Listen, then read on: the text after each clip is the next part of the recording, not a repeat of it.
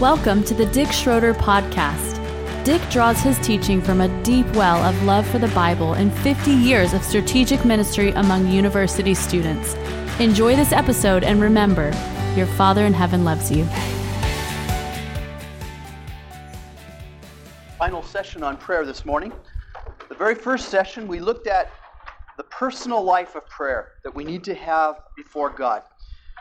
And the power and effectiveness of your service to people will be proportional to the time that you spend in intimate communion with God the Father.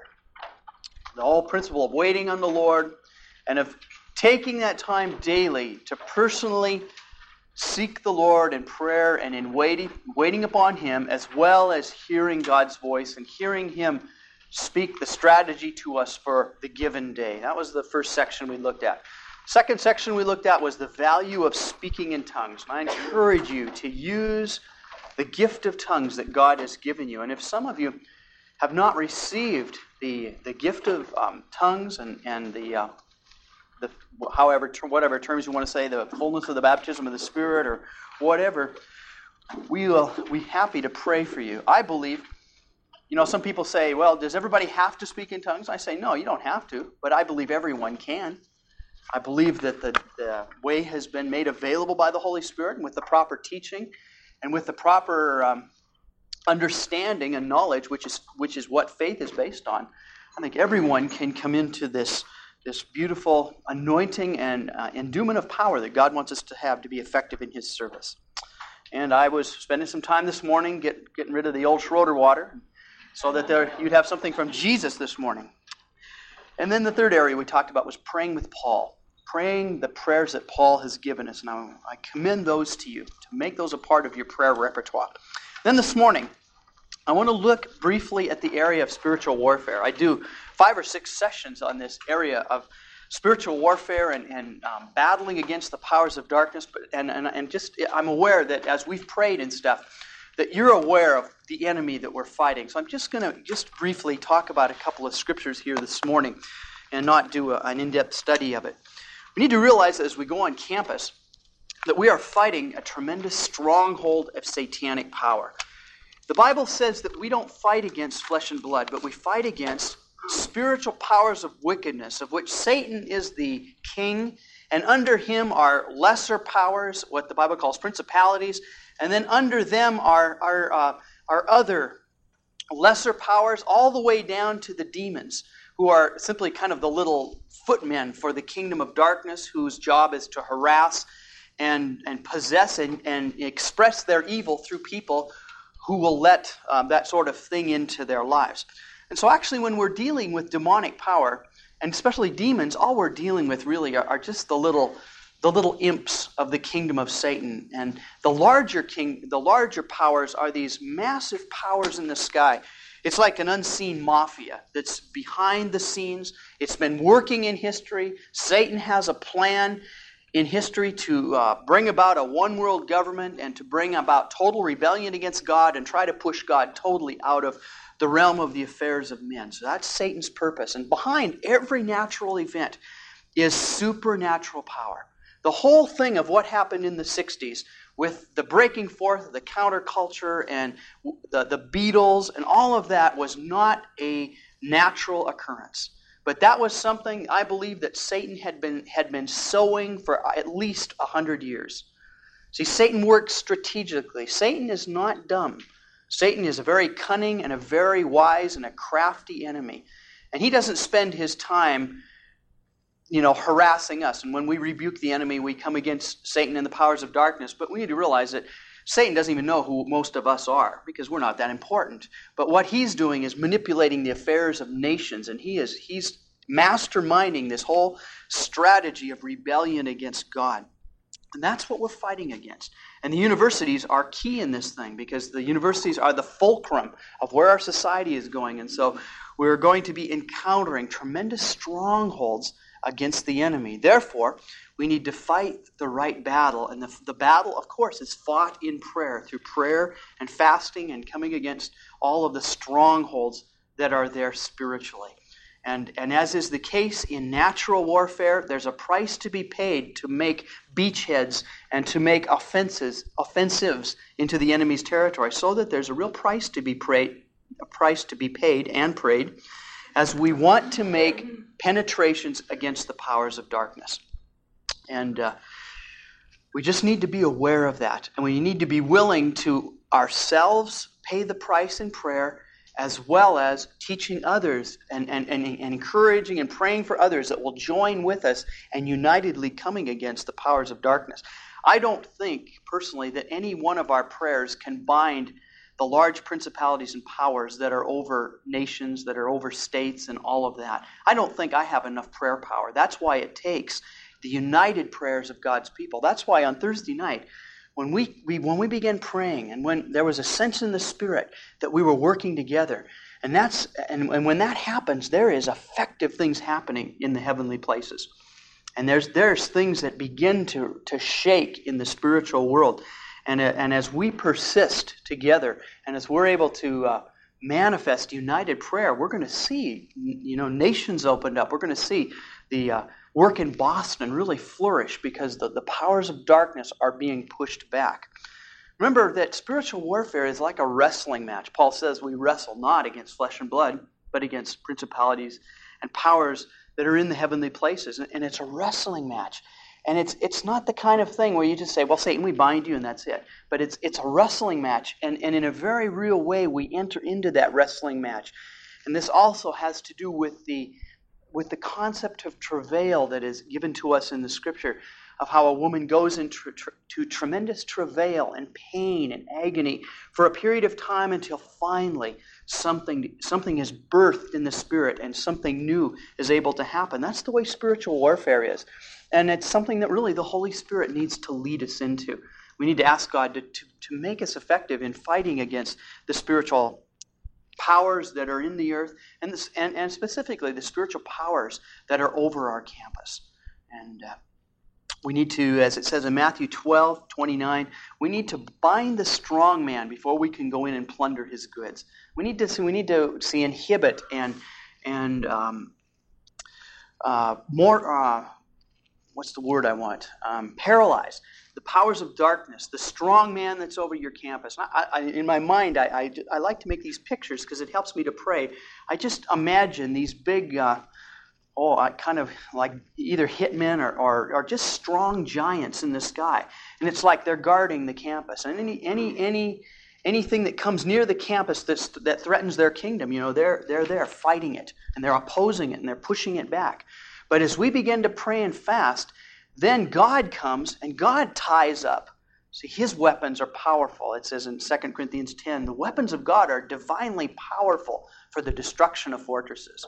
And it's not in our natural selves, not in our flesh that they're powerful, but it's by God. As we tap his resources, God's big enough to bind those huge powers in the sky. So I imagine God coming and tying up one of those big giants. And then he ties his legs. And then he puts a gag over his mouth so he can't give orders anymore. And then God puts a blinder over his eyes and he can't see. And he's up there going, just angry, because the prayers of the saints are hindering his activity.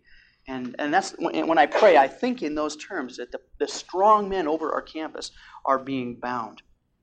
In 2 Kings chapter 6, verses 8 through 17, we have the story of Elisha. And Elisha, this is the story I alluded to when the king of Syria was aware that the Israelites were always finding out beforehand where he was going to attack. And so he was talking to his staff and saying, all right, which one of you is the traitor? Which one of you has been leaking information to Israel? And they told him, hey, none of us have, but there's a prophet. And every time you say something in your bedroom, he hears it and he tells the king of Israel. And that's why we're being thwarted all these times. So the king sends this army after Elisha. And the servant wakes up in the morning. He gets up and he looks around and there's the chariots of Syria. He goes, oh no. He goes and wakes Elisha up. And he wakes up and says, hey man, we're in trouble. There's an army out there and they're after us. And Elisha gets up and looks around. And he says to his servant, he says, don't worry. Those who are for us are more than those who are against us. You can just see the look of disbelief on this servant. He looks at Elisha and me, too. And then he starts counting the number of chariots out there all around him. And he goes, oh man, just didn't understand. Elisha, you've lost your mind. Elisha kind of sensed what was going on in his head. So he said, Lord, open his eyes that he might see the other realm, the spiritual realm. And God opened his eyes, and he saw the chariots of God and the chariots of Elisha right there. And then he gave out this victory cry and said, hallelujah, those that are for us are more than those that are against us. And you see, in spiritual warfare, we need to have revelation of what is going on in the heavenly places. And that only comes by the Spirit of God. We don't know what the enemy's up to. We can't see it with our natural eyes. We don't see these kinds of things. But the Spirit of God will make us aware of what is happening.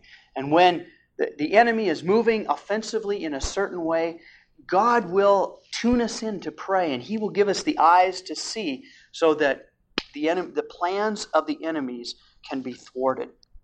The Lord gave me a vision one time of what goes on in spiritual warfare, and I saw a person in this picture, dream, whatever that I had.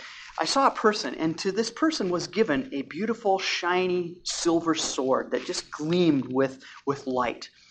And this person who turned out later in the dream to be myself, I was given this sword, and in the heavenly places, there were all of these cords that were going down to the earth. They were cords of control, just similar like a puppet, like puppet strings. And the Satan and the powers of darkness were manipulating the affairs that were going on down on the earth. So when one of the demons or powers would pull a cord, there would be a corresponding action down on earth. And these cords ran all over the earth and were manipulating the affairs of men and the affairs of the earth. And so the Lord told me, He says, go forth and conquer. And so I took the sword, and I saw one of these strings that was manipulating a situation down on the earth. So I took the sword and I went, and it sliced it. And what happened is the cord fell away, and the people that were down under there was light that shone on them, and they were set free. And that's like the light kind of shined, like God turned a flashlight on them, and they began to see what was really going on. And they were able to begin responding to the things of God. And not only were these just these little strings, but there was massive ropes, like the kind of ropes you used to see in gym and on ships. There was big ropes, and then some of them were huge, and there was huge trunks of trees. They looked like huge, massive trees that were in control of nations. And so I started going and hacking on one of those, and I got real tired, and I realized that I wasn't going to be able to penetrate this thing alone. So God would call other soldiers, and we would all be hacking away with our swords, And finally, as we kept hacking away, praying and persevering in prayer, one day would come and we'd have the last swap of the sword, and the thing would break away, and a whole nation would be opened up for the gospel, or something would happen to the glory of God. And so that picture has helped me to understand why we need to persevere in prayer, and why it is that we pray and we intercede, we fast and believe God for a revival. And it just seems like we're not getting anywhere. It seems like, oh Lord, it's all wasted. You're not answering the prayer like we thought you should. Well, we need to realize, we're still hacking away at the powers of darkness, and there's still pressure there. And the day will come, like Jim said last night, the only way we're defeated is if we give up. That's the only way we'll get defeated. But if we are faithful and we maintain our prayer and our faith before God, we're going to see the breakthrough. And then finally, things are going to open up and change. So I want to encourage you to in your work on your campuses, wherever the powers of darkness are everywhere in the earth, and wherever your mission field is, don't forget to pray against the powers of darkness. Turn with me to Jeremiah 51. Jeremiah 51, verses 20 through 23.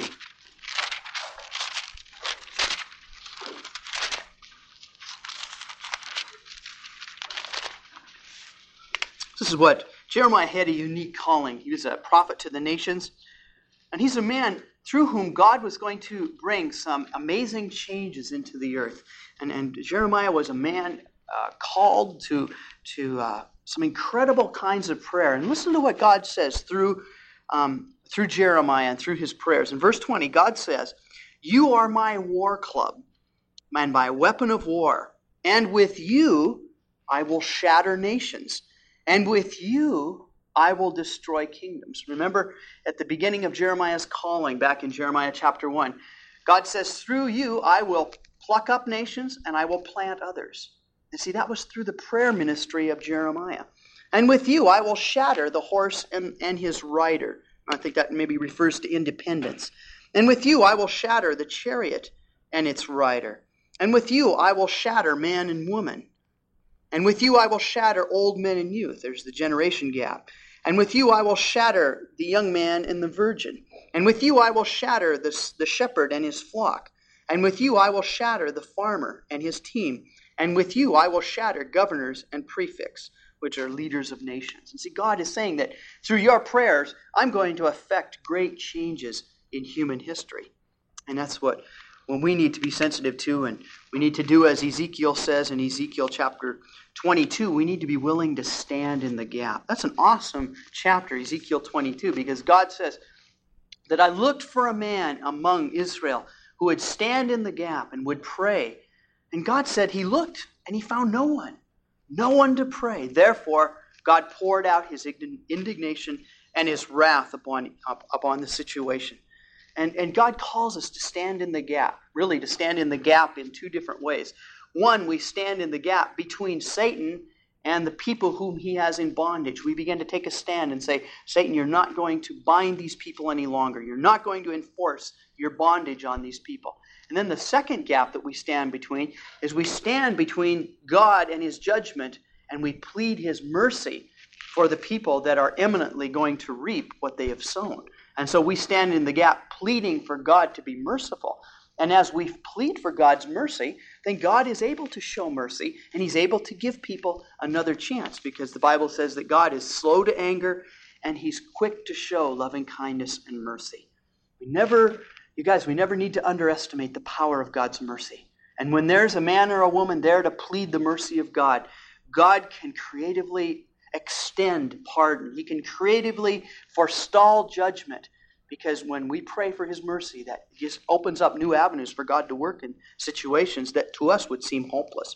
In Isaiah 59 and verse 16, the Bible says that God was astonished that there was no one to intercede. God was astonished that there was no one to intercede. And it's like God the Father sitting up there on his throne, and he's scratching his head going, I just can't believe it. There's no one praying down there, because I've told them that all things are possible with prayer. I've told them that if they will ask in my name, I will do anything. And I just can't believe none of them are doing that. It's like God was astonished that no one was laying hold of the power of prayer. And God was not only displeased, but he was astonished that no one was taking up their place in prayer so that it would allow God to move in new and creative ways in the situation. So we need to be careful. We don't underestimate the power of prayer, because it really does give God new alternatives. When we pray for God's mercy and his blessing on situations, it opens up whole new avenues that God can work in human history and in situations. And then you might want to look at Daniel chapter 10, one of the most revealing passages in the scripture of Daniel's 21-day fast in his battle against the powers of darkness, and how from the first day when he began to pray, and this was for the restoration of Jerusalem, their return from captivity. It was something that God said would happen in 70 years, and yet Daniel prayed it through, and he prayed it into existence. And he was praying and fasting for 21 days, and finally on the 21st day, the angel broke through and told him and said, man, I was released 21 days ago, but I had trouble with the prince of Persia. I ran into trouble in the heavenly places, and I was in this spiritual conflict. But because you persevered and you didn't give up, God's finally sent Michael, and we cleared out the way. And now I'm here to tell you that the answer has been secured by your prayers. And see, that changed the whole destiny of Israel. They were released from captivity, and the next step in God's purpose was able to come forth. And it's a tremendous understanding of the kind of effect that we can have in prayer. Craig, did you have a comment? The Isaiah reference was Isaiah 59:16. So I'd encourage you just to meditate on these scriptures on spiritual warfare. That's all we have really time to say this morning about that. But that is a key area. If you're pioneering a campus ministry, you need to give special attention to prayer and fasting against the principalities and the powers of darkness. The fifth area I want to look at is the area of corporate prayer. Reading a quote here from that Jim Bradford wrote in the Campus Leaders Notebook on page 77. He says, "The key to building prayer into the life of a corporate body is to foster the attitude that prayer is a ministry just as much as evangelism, discipleship, or worship. A zeal for prayer will develop as the leader is excited about it and as prayers begin to be answered. A sense of mission in prayer will also develop as opportunities for the community to undertake specific prayer projects together are made available, such as praying for the nations of the world, evangelistic events, and so forth." And I mentioned this just a bit yesterday. Usually when we, in a typical church service, when we have prayer time, the needs that we usually focus on are the needs of the people there. Usually we pray for someone who's sick, or a marriage that is falling apart, or the needs of people that the church folks are in contact with. And it's totally valid that we pray for those things. I'm not belittling that. But what we neglect to do is we don't pray for the big things like the opening up of nations. And it's like, remember the vision of the post office in heaven? See, we ask for the little brown paper things when Jesus wants to give us the great elaborate answers to prayer. And it's because our vision is low in prayer. Instead of setting our sights high and seeing the potential of what we have to ask in prayer as a church, we've allowed our vision just to kind of be focused on us in our immediate world. And we've left the rest of the world kind of to its own devices. And I believe God wants to lift our vision in prayer.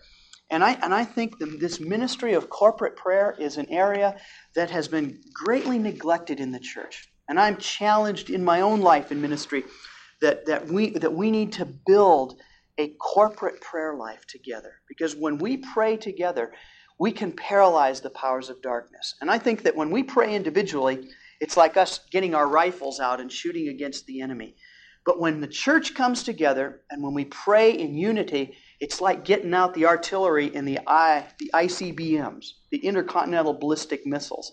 And when we start praying together, we're going to launch prayers that are going to destroy the gates of darkness. Hallelujah. And see, we don't see much of that happening. I rarely hear of prayer for nations like in our church. I hardly ever hear prayers like that. It's always local things that are going on.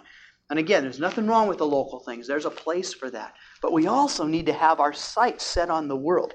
Matthew 18, verses 19 and 20. A couple of beautiful truths that Jesus gives us here about prayer. Jesus said, "Again I say to you that if two of you agree on earth about anything that they may ask, it shall be done for them by my Father who is in heaven. For where 2 or 3 have gathered together in my name, there I am in their midst." The Greek word there for that are gathered together in my name has the implication of being led there by the Spirit, having been led there by the Spirit. And I think there's a real place of the Holy Spirit drawing us together with people, other people, in prayer. And the 2 or 3 people gathered in the name of Jesus is the smallest cell of the body, isn't it? 2 or 3 people, it constitutes the smallest cell of the body of Christ, just as it would our physical bodies. And it's in that place where we can be in agreement together that God is able to really release tremendous power in prayer.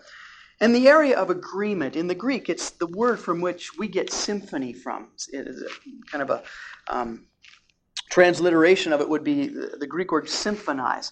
And so when we come together and agree, it's not just like saying, all right, you guys agree that I get a Cadillac today? All right, well, I'll agree with you, man. So it's not that kind of agreement, but it's a spiritual harmonizing with the will of God. See, there's got to be the confirmation that this is God's will, that God has declared it to us in His Word, and that the Spirit is indicating that this is the right time for us to do this. When all of those things come together, then we begin to symphonize in prayer, and tremendous things happen. An example would be like in the symphony. We have 3 elements of the symphony. We have the instruments, the score, and the conductor. The instruments would be us. All of us are different instruments. And in order for an instrument to function properly, it needs to be clean, it needs to be tuned up, and it needs to be in good shape. And that's our personal life with God. We can't pray corporately if our personal life is out of sync with God. You can't come and expect to pray effectively corporately if you're not having a personal prayer life. If you have unconfessed sin, if you're not walking in the light with the Lord, your instrument's going to be old and rusty and you're going to sound like a squeak box instead of a violin. So the first requisite is that each person has to be in right relationship with God in order for the symphony to sound good. The score is the revealed will of God. And God will reveal and will highlight needs and directions that He wants us to pray for in prayer. And when we know that it's the will of God for Him to do a certain thing, then we can with confidence come together and agree with that. And then the conductor is the Holy Spirit. So the Holy Spirit is the one that stands up there and goes, da, da, da, da. He orchestrates our prayers.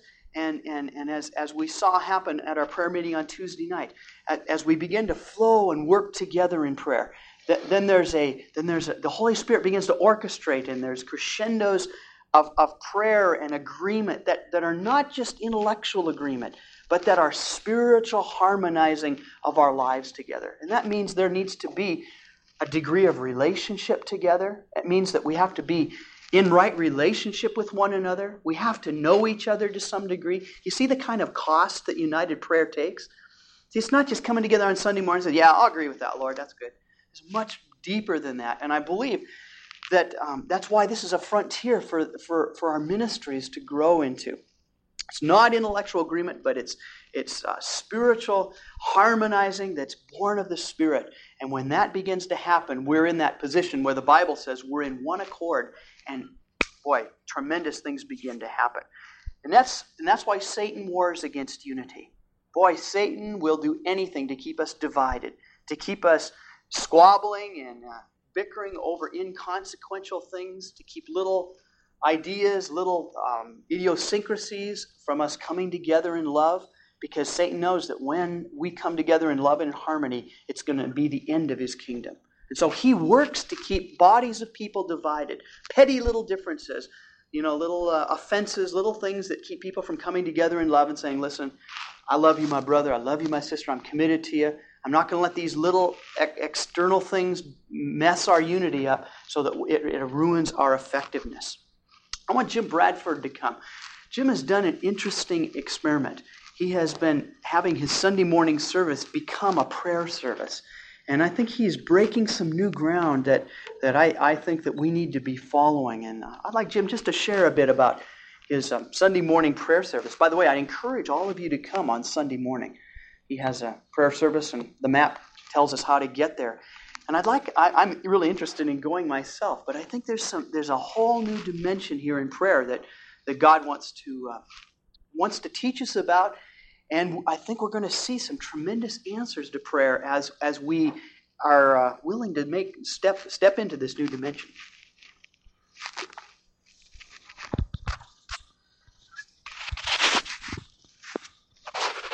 Morning, everybody. Our Sunday morning prayer times really came out of were begun when we became a church, which was almost 4 years ago now, in August of 80. And prior to that, as a student ministry, we were meeting every Friday night to intercede and pray for the campus and the world. And when we became a church, we felt like we wanted to highlight the ministry of prayer. Thought we would put it on Sunday mornings. Sunday nights are also, for a church of our age group, and so many students in it, Sunday nights are also good because of folks who are often out of town on weekends and can come back for a Sunday night gathering. But I think fundamental to our whole philosophy of prayer is the idea that, like Dick read from the notebook, it is a ministry, and that I really do think is key. That we not see prayer as a functional part of keeping the wheels turning in a ministry. It's more than just praying enough so that the sermons preached by the pastor are anointed and that people can get saved and all of those sorts of things. That's essential, of course. But we need to see that prayer is a ministry as much as other kinds of ministry. It is part of our ministry of evangelism. in the way I would see it. Prayer is part of our ministry of evangelism. We win souls on our knees, first of all. And our Sunday morning prayer meeting is led by a team of roughly 8 or 10. I believe this next year it'll be a full 10 people who have a heart to pray themselves. They get together late Friday afternoons. Barb back here is on it, and Craig, you've been on it this last year. Are you on it, Mark? You're joining this year, yeah. They meet Friday afternoons, and they share together what they feel the direction of the Lord would be for the prayer meeting the next Sunday. And then they intercede, they pray for the prayer meeting, that there will be a sense of liberty and an ability to come through and touch God. Sometimes when you take on certain kinds of things in prayer, especially if there's not support for the people who are coming to pray on that Sunday morning meeting, there can be significant amounts of resistance in the spirit. You come and you sit there, and man, the last thing you feel like is praying. You know, and you get down on your knees and you're praying for a nation of the world, and it seems it's a million miles away. You can't identify at all with it, all of that sort of thing. And a lot of this is just spiritual warfare. He'll throw up everything to make you not feel like praying at all, to get you out of the spirit, to get your mind. People come with their minds and all kinds of things. So it's important to do spiritual warfare over our prayer meetings sometimes, so that the larger body of saints, many of whom are just learning to pray themselves, will have some kind of enablement in the Spirit of God to press in. Then generally we follow a format whereby once a month we will pray for a nation of the world. This Sunday morning we'll be praying for West Germany, because we have a team of 12 people who are coming back next Thursday. Right now they're in the middle of a 2-week mission with John Koshel and university campuses in Germany. And so we'll really be interceding for them and for West Germany. Usually we start our prayer meetings. Well, let me go back. I'll finish my thought. Unfortunately, due to the fact that this series was recorded on cassette tape, some content was lost. In those kinds of meetings, often we will divide into small groups. We're real committed to missions as a church, and we give quite substantially, I think, for as many students as we have. We give thousands and thousands of dollars a year to missions, and what we tend to do is to give larger chunks of money to a few missionaries, because we feel our money is going to do them no good if they don't have our prayers. And so just about monthly, or at least once every month and a half, we pray for the missionaries that we support, as well as a growing number of folks who are being sent out from us in missions. Then we also pray about once a month for Christians in Action itself, our own ministry. The Lord spoke to me last fall out of Isaiah 62, where it says, "Behold, I have put watchmen on your walls, O Israel, who will not keep silent day or night. You who remind the Lord, take no rest for yourself, and give him no rest until he establishes and makes Jerusalem a praise in the earth." It's a compelling kind of idea of the watchmen, the watchers and prayers. Watch and pray. Those always went together. The watchmen who watched over the city, God's city, and called out to the Lord and took no rest for themselves and gave God no rest until he established and brought to the place of praise everything that he had promised to do. And felt like we needed in our ministry to have watchmen watching over every area of development in the ministry. And so we developed watchman teams. And each one of the 10 people who are a part of the intercessory leadership team in prayer is in charge of one watchman team. And we've divided our ministry into 10 areas. For instance, Barb here oversees the team that prays for the elders and the staff and the interns. And she contacts me every month before our Watchman Team Sunday comes, which is the first Sunday of the month. A week from tomorrow, we'll be meeting in Watchman Teams.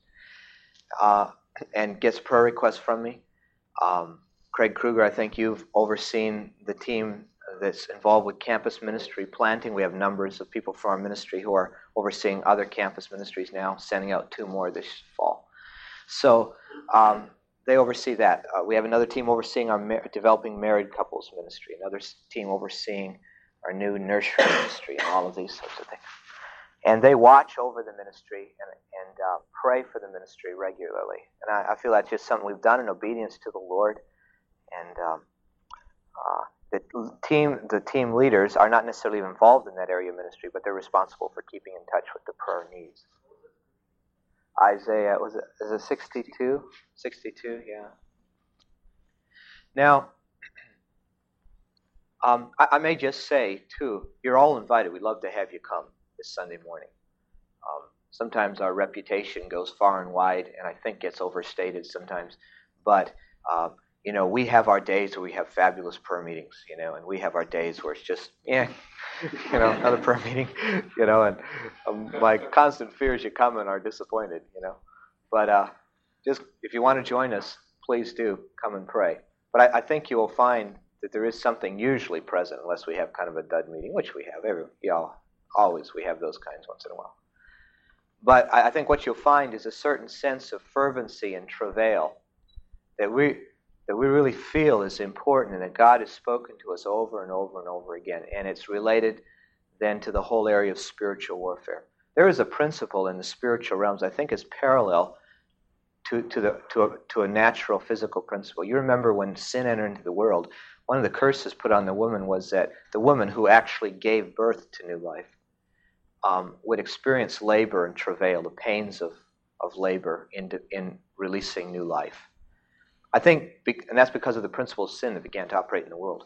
I think because of that principle, in its spiritual parallel, there is that labor and travail that comes when people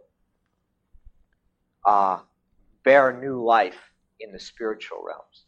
There are those times of groaning and agonizing before God, the groanings which cannot be uttered as the Spirit prays through us. A kind of intensity, a kind of fervency to prayer that does not negate other kinds of prayers, but in addition to other kinds of prayers, it is also important and essential for especially really doing the frontline work of breaking the strongholds of the enemy.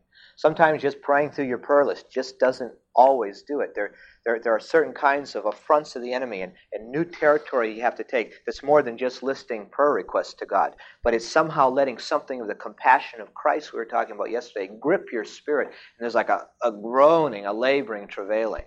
Sometimes when I have prayed in that dimension, it's like words aren't even there, but there's just something,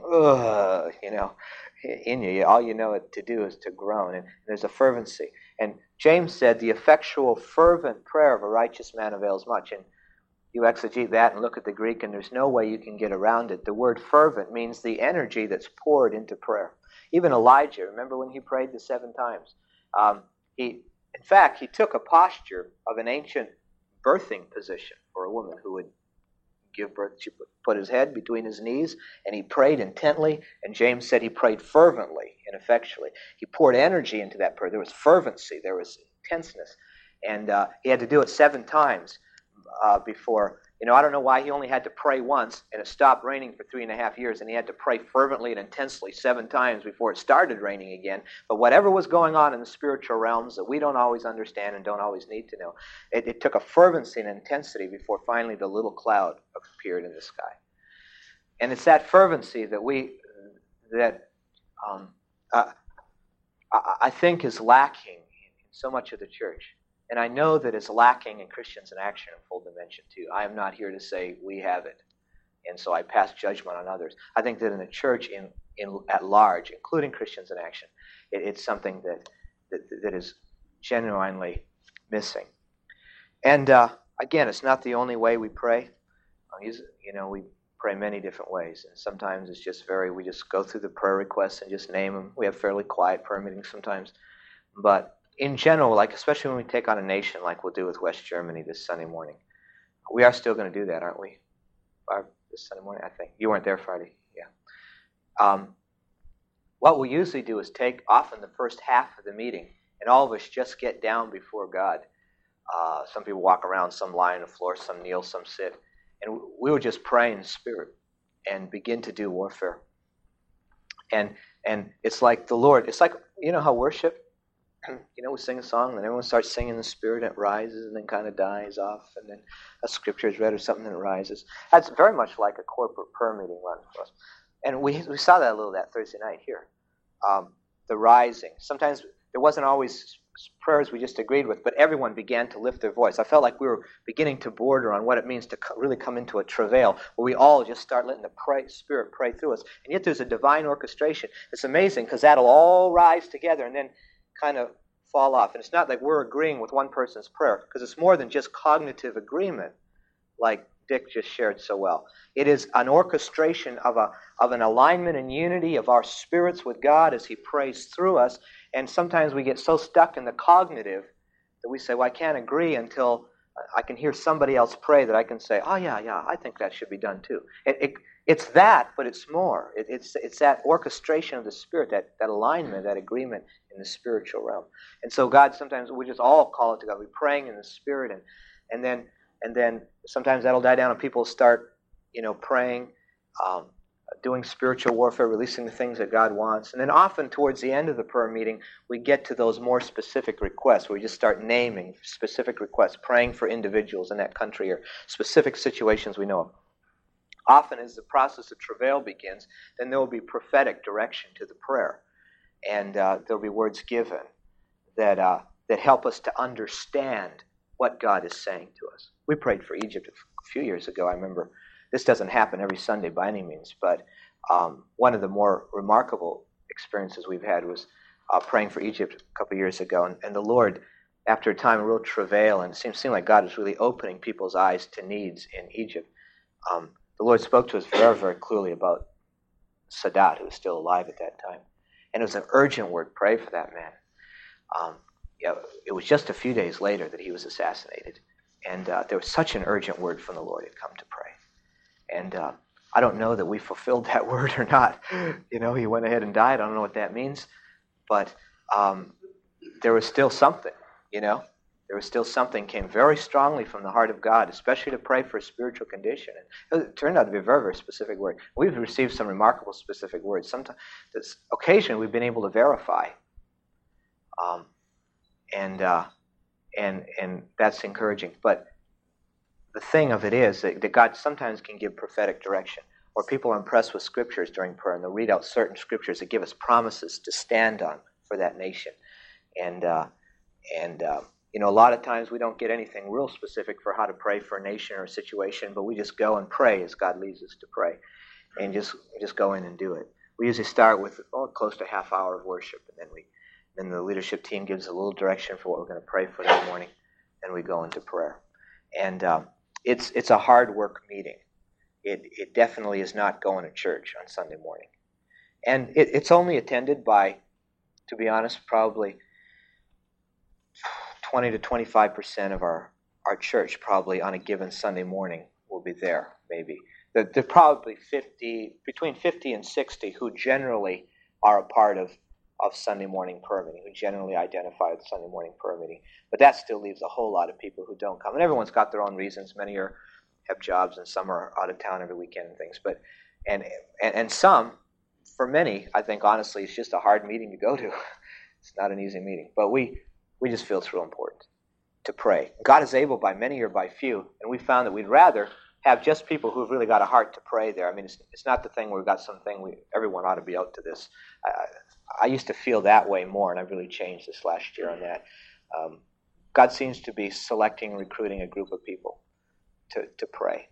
And so we pray, just part of our ministry to the world as a church. And I think that makes a difference in our other meetings, although we don't always specifically pray for Christians in Action every week. I think it does make a difference in our gatherings. Thanks, Tom.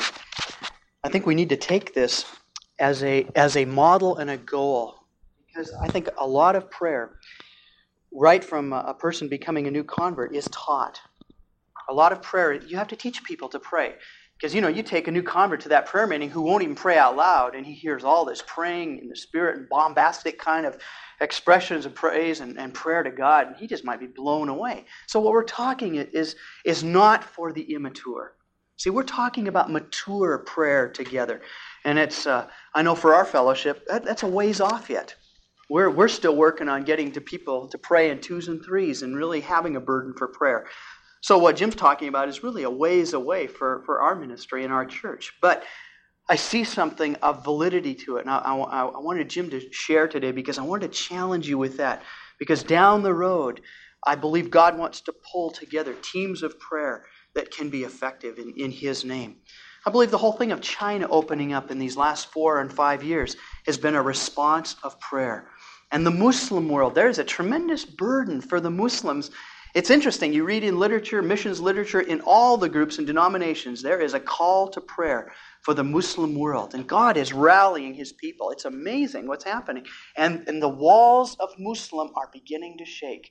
A group of people that the church has not penetrated successfully in almost 900 years. The church has just not gotten past the walls of Islam. But now God is giving some cracks in the wall, and He's mobilizing people to pray. And I think that we're going to see some breakthroughs in our generation towards reaching the Muslims. And hallelujah, we can be a part of that. Well, in closing, let me look at one other idea under Roman numeral number 6. I took a missions class, and we offered a missions class this year at our university from the U.S. Center for World Mission down in California under the direction of Ralph Winter. They have an introduction to missions class called the Perspectives of the World Christian Movement. And it is an excellent class on missions. We had 70 people take it for $130 per person. And it was included a lot of students as well as people from the local town. And it was a tremendous explanation of world mission. It touches the biblical view of mission, the historical view of missions. And let me throw this in just as an aside. When these teachers came and gave the historical perspective of world missions, it was very interesting, an observation that this one lady had in particular. And she said, throughout history, the groups that have kept their fervency in evangelism are ultimately the groups of people that have progressed the gospel, that have made the forward thrust to the gospel. And she said, for the most part, it's generally not been the institutional church, but it's been a band of committed people, whether it's been the Moravians or the Franciscan monks or young people's movements, wherever in history you look, there's always been fervent groups of people that have bound themselves together in love and have been fervent in evangelism. And that is what, in the hindsight look of history, has propagated the gospel.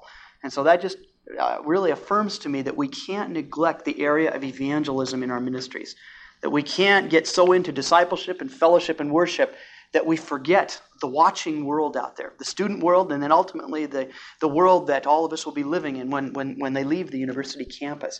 And if that witness, I believe, is a part of our ministries and solidly established in our lives, we're going to do something that's going to have impact in the generations to come. That really, really excited me.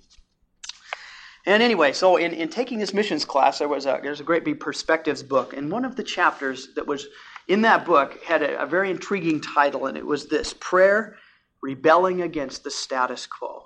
And I thought, boy, the Lord really underlined something in my heart as to this is what prayer is all about. The scripture that is used for this is the parable in Luke 18, 1 through 8. We don't have time to read through that this morning, but remember, this is the parable of the woman who went to the unjust judge. And she was not getting a fair deal, and she kept pestering this judge saying, hey, give me justice, give me protection for my opponent. And finally, this judge was just put at his wit's end by this woman's persistence, and he gave her legal protection. And what Jesus is saying to us here is that we don't need to accept things as they are. We cannot get to the place where we just accept sin and the condition of humanity and say, well, that's just the way it is, you know. Paul said that things would get worse the closer it got to the end of the age, and just leave it. So we can't accept the status quo. I need to go to God and say, God, I do not accept what is going on my campus. And we rebel against the status quo by appealing to God. And what a motivation to pray and say, Lord, this is not the way you intended it. Jesus told us to pray in the Lord's Prayer, to pray that His kingdom would come and His will would be done. Where? On earth, as it already is being done in heaven. So the kingdom prayer is to pray, God, may your will be done. Lord, it's not your will that 90% of the students go out and get drunk on Saturday night and Friday nights, as Harvey mentioned. Lord, that's not your will. That's not what you intended. Lord, we're here to ask that you do something about that. I believe God will honor those kinds of prayers that come out of dissatisfaction for where sin has taken people in the world today. Jesus said about John the Baptist, and he says, "And from the days of John the Baptist until now, the kingdom of heaven suffers violence, and violent men take it by force." There needs to be a sense of violence in our spirit, of not accepting the status quo, of not accepting what is normal, whatever that is. You hear that, well, that's just normal, But what the heck is normal? Let's talk about what is God's kingdom and what's biblical. I don't care what normal is. I mean, what is normal anyway? You can hardly define that. But let's not settle for what's normal. But let's let there be that violence of faith that say, I'm not going to accept that. I'm not going to accept that. Back in 1977, the homosexual movement was growing on our campus, and our student newspaper did a series of articles that were interviews with homosexuals, and they did this front page thing, and these great big whole page interviews. And I read that, and I was provoked in my spirit when I read that, and I thought, man, they can't do that. I was angry, at sin, not angry at the people, but at sin, saying this ought not to be this way. And I prayed about it, and I decided that I'm going to speak out against it. I do a lot of editorial writing in our school newspaper. I kind of have a reputation as being a fanatic and a guy who's always writing letters in the paper. But I find that it's a salting effect for the move of Christianity and the move of the gospel on our campus, because there's a voice that's speaking always and saying this is wrong, this is the right way, this is God's way. And we get a lot of flack in the paper from different people, but there's been a consistent voice over the years as I've write between 5 to 6 letters a quarter. Usually every week and a half I have a letter in. And so it gets known. You'd be surprised, I'll introduce myself and they'll go, "Oh yeah, you're Dick Schroeder, huh?" Like, they're expecting something from Star Wars to crawl out of a hole, Imagine what people think.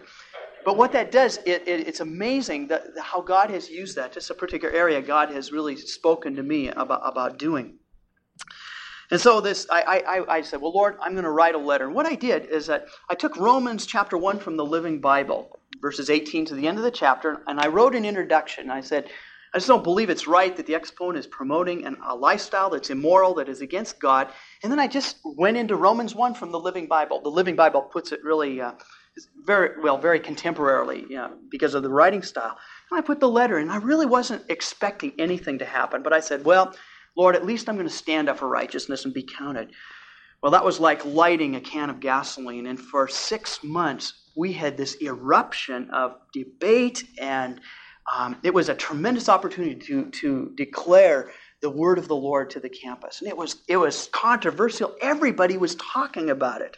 It was amazing. There was even some threats made against me personally, and it was just something that was in God's time.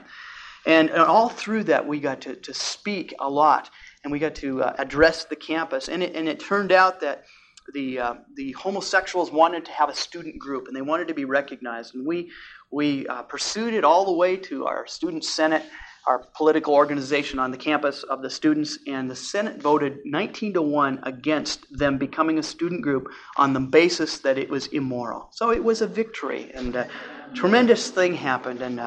And see, part of it goes out of this thing that I'm not going to accept that. I am not going to accept. This is a lie. It is not true. And I am not going to stand idly by and just let the enemy come in and build some more walls and bind more people up on our campus. So it's that willingness to stand up and say, Lord, I'm going to be counted for righteousness' sake. And that needs to be our attitude in prayer. Don't settle for the status quo, but have that divine dissatisfaction that says, Lord, we'll not give you any rest until you make your kingdom in the earth. The scripture that Jim quoted. See, we need that divine dissatisfaction that says, Lord, I'm going to hang in here in prayer until you give us your kingdom and your will. Let me conclude by saying this. In 1 Samuel 12:23, this is what Samuel said. He said, "Moreover, as for me, far be it from me that I should sin against the Lord by ceasing to pray for you, but I will instruct you in the good and the right way." Samuel said that it would be a sin for me not to pray for you. And I believe you guys as a leader, it's a sin not to pray for your people. It's more than just a forfeiting of responsibility, but it is a sin in the eyes of God for us not to pray for the people whom we're leading.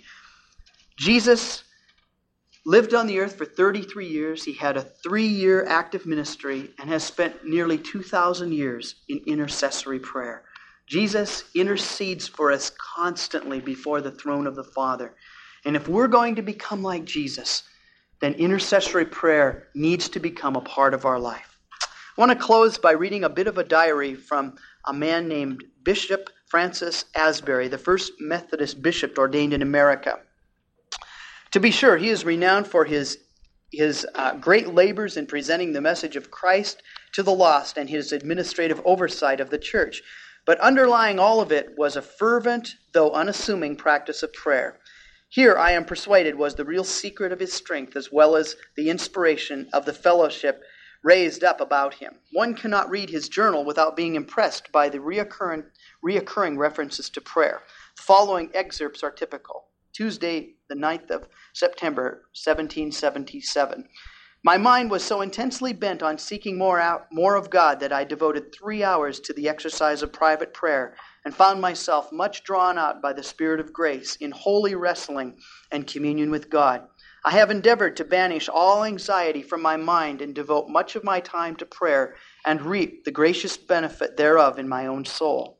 Monday, October 13th. Commotion and trouble surround me without, but the sense of God filled my soul within. We seem to be in a strait, but my soul trusts in the Lord. Monday, the 7th of August, 1780. I arose with a comfortable sense of the divine presence in my heart. We prayed alone in the woods. I pled in private. Great labors are before me. The Lord keeps me. Thursday, the 27th of April, 1788. I went alone into the woods and found my soul profitably solitary in sweet meditation and prayer. Sunday, the 30th of April, 1788. I found it good to be alone by the solitary stream in silent woods, to study the welfare of Zion and to pray for her prosperity. Sunday, May 22nd, 1792. My mind and my body feel dull and heavy, but my soul drinks deeper into God. We rode about 160 miles from Rich Valley to the Greenbrier Conference. And that's on a horse. Can you imagine that? 160 miles on a horse. Wednesday, January 1812. I was anxious to pass the first day of this new year in undisturbed prayer. Such was the spirit by which Asbury lived and died. He moved forward on his knees. Prayer was woven into the fabric of his ministry. True, he never graduated from college or seminary, nor even received an honorary degree, but he attained an infinitely higher credential of the Christian ministry. He learned to pray. Let us hope that this same sense of prayer will mark the steps of those leaders who follow in his train. And may God give us the grace to follow in that train together. Thank you for listening to the Dick Schroeder Podcast. For more teaching and discipleship resources from Dick, visit fatherheartministries.net.